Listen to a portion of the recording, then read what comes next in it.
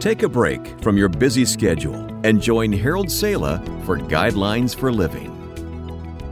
So you think you have problems, do you? Consider the plight of a woman who held a rummage sale to get rid of her junk and put some money in her purse at the same time. Elmira collects turtles. Big ones, small ones, green ones, brown ones, all kinds of them. So she decided to sell some of them on the junk table. "We have lots of turtles," she explained, and the turtles sold. But a rather small turtle turned into a rather large problem. You see, Elmira was her husband's second wife, and wife number one had also collected turtles. In fact, she asked that one of them serve as the final resting place of her ashes at her death. Later, when Elmira began searching for that turtle, which was the urn containing the ashes of her husband's late wife, she remembered. A woman had bought the turtle, explaining that she wanted to turn it into a cookie jar. Yes, she really hopes to locate the buyer who hopefully has not yet had time to convert the turtle urn into a turtle cookie jar.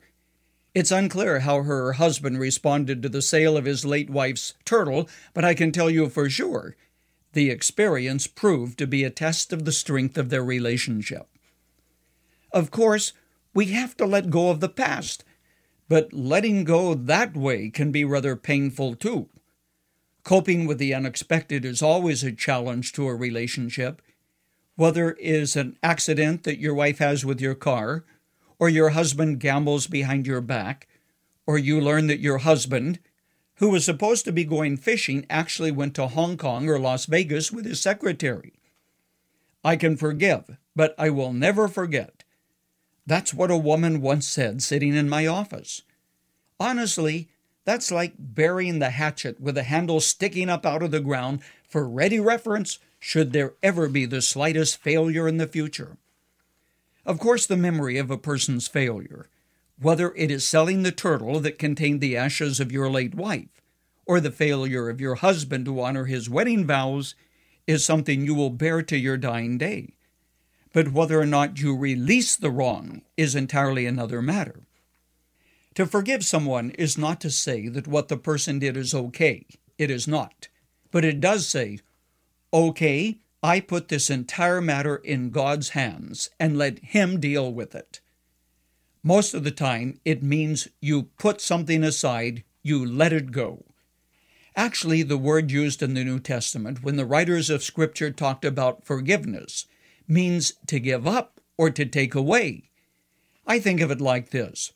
When I forgive you, I give up my right to hurt you because you hurt me. Vast numbers of individuals live with brokenness and anger from the past. The anger and the bitterness never quite go away. They become a poison in your system that you would like to project to your enemy. Doesn't work that way. God's grace and help always brings healing to the person who is forgiven, allowing gradual healing to take place. No, it doesn't always happen at once.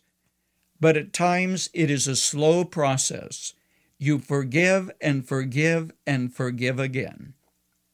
I have no way of knowing if the woman who bought the turtle in a rummage sale realized it was not a proper container for chocolate chip or oatmeal cookies and returned the purchase. But I do know that no matter how careful we are and how much we love the other person, we eventually sell the turtle, drop it or damage it, and have to say, "I'm sorry. Forgive me."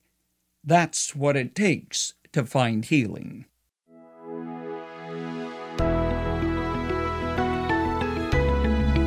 You've just heard Guidelines for Living. Visit givetoguidelines.org and become a partner in sharing hope and encouragement in Christ with others around the world. That's givetoguidelines.org. Thanks for listening, and join us again for Guidelines for Living.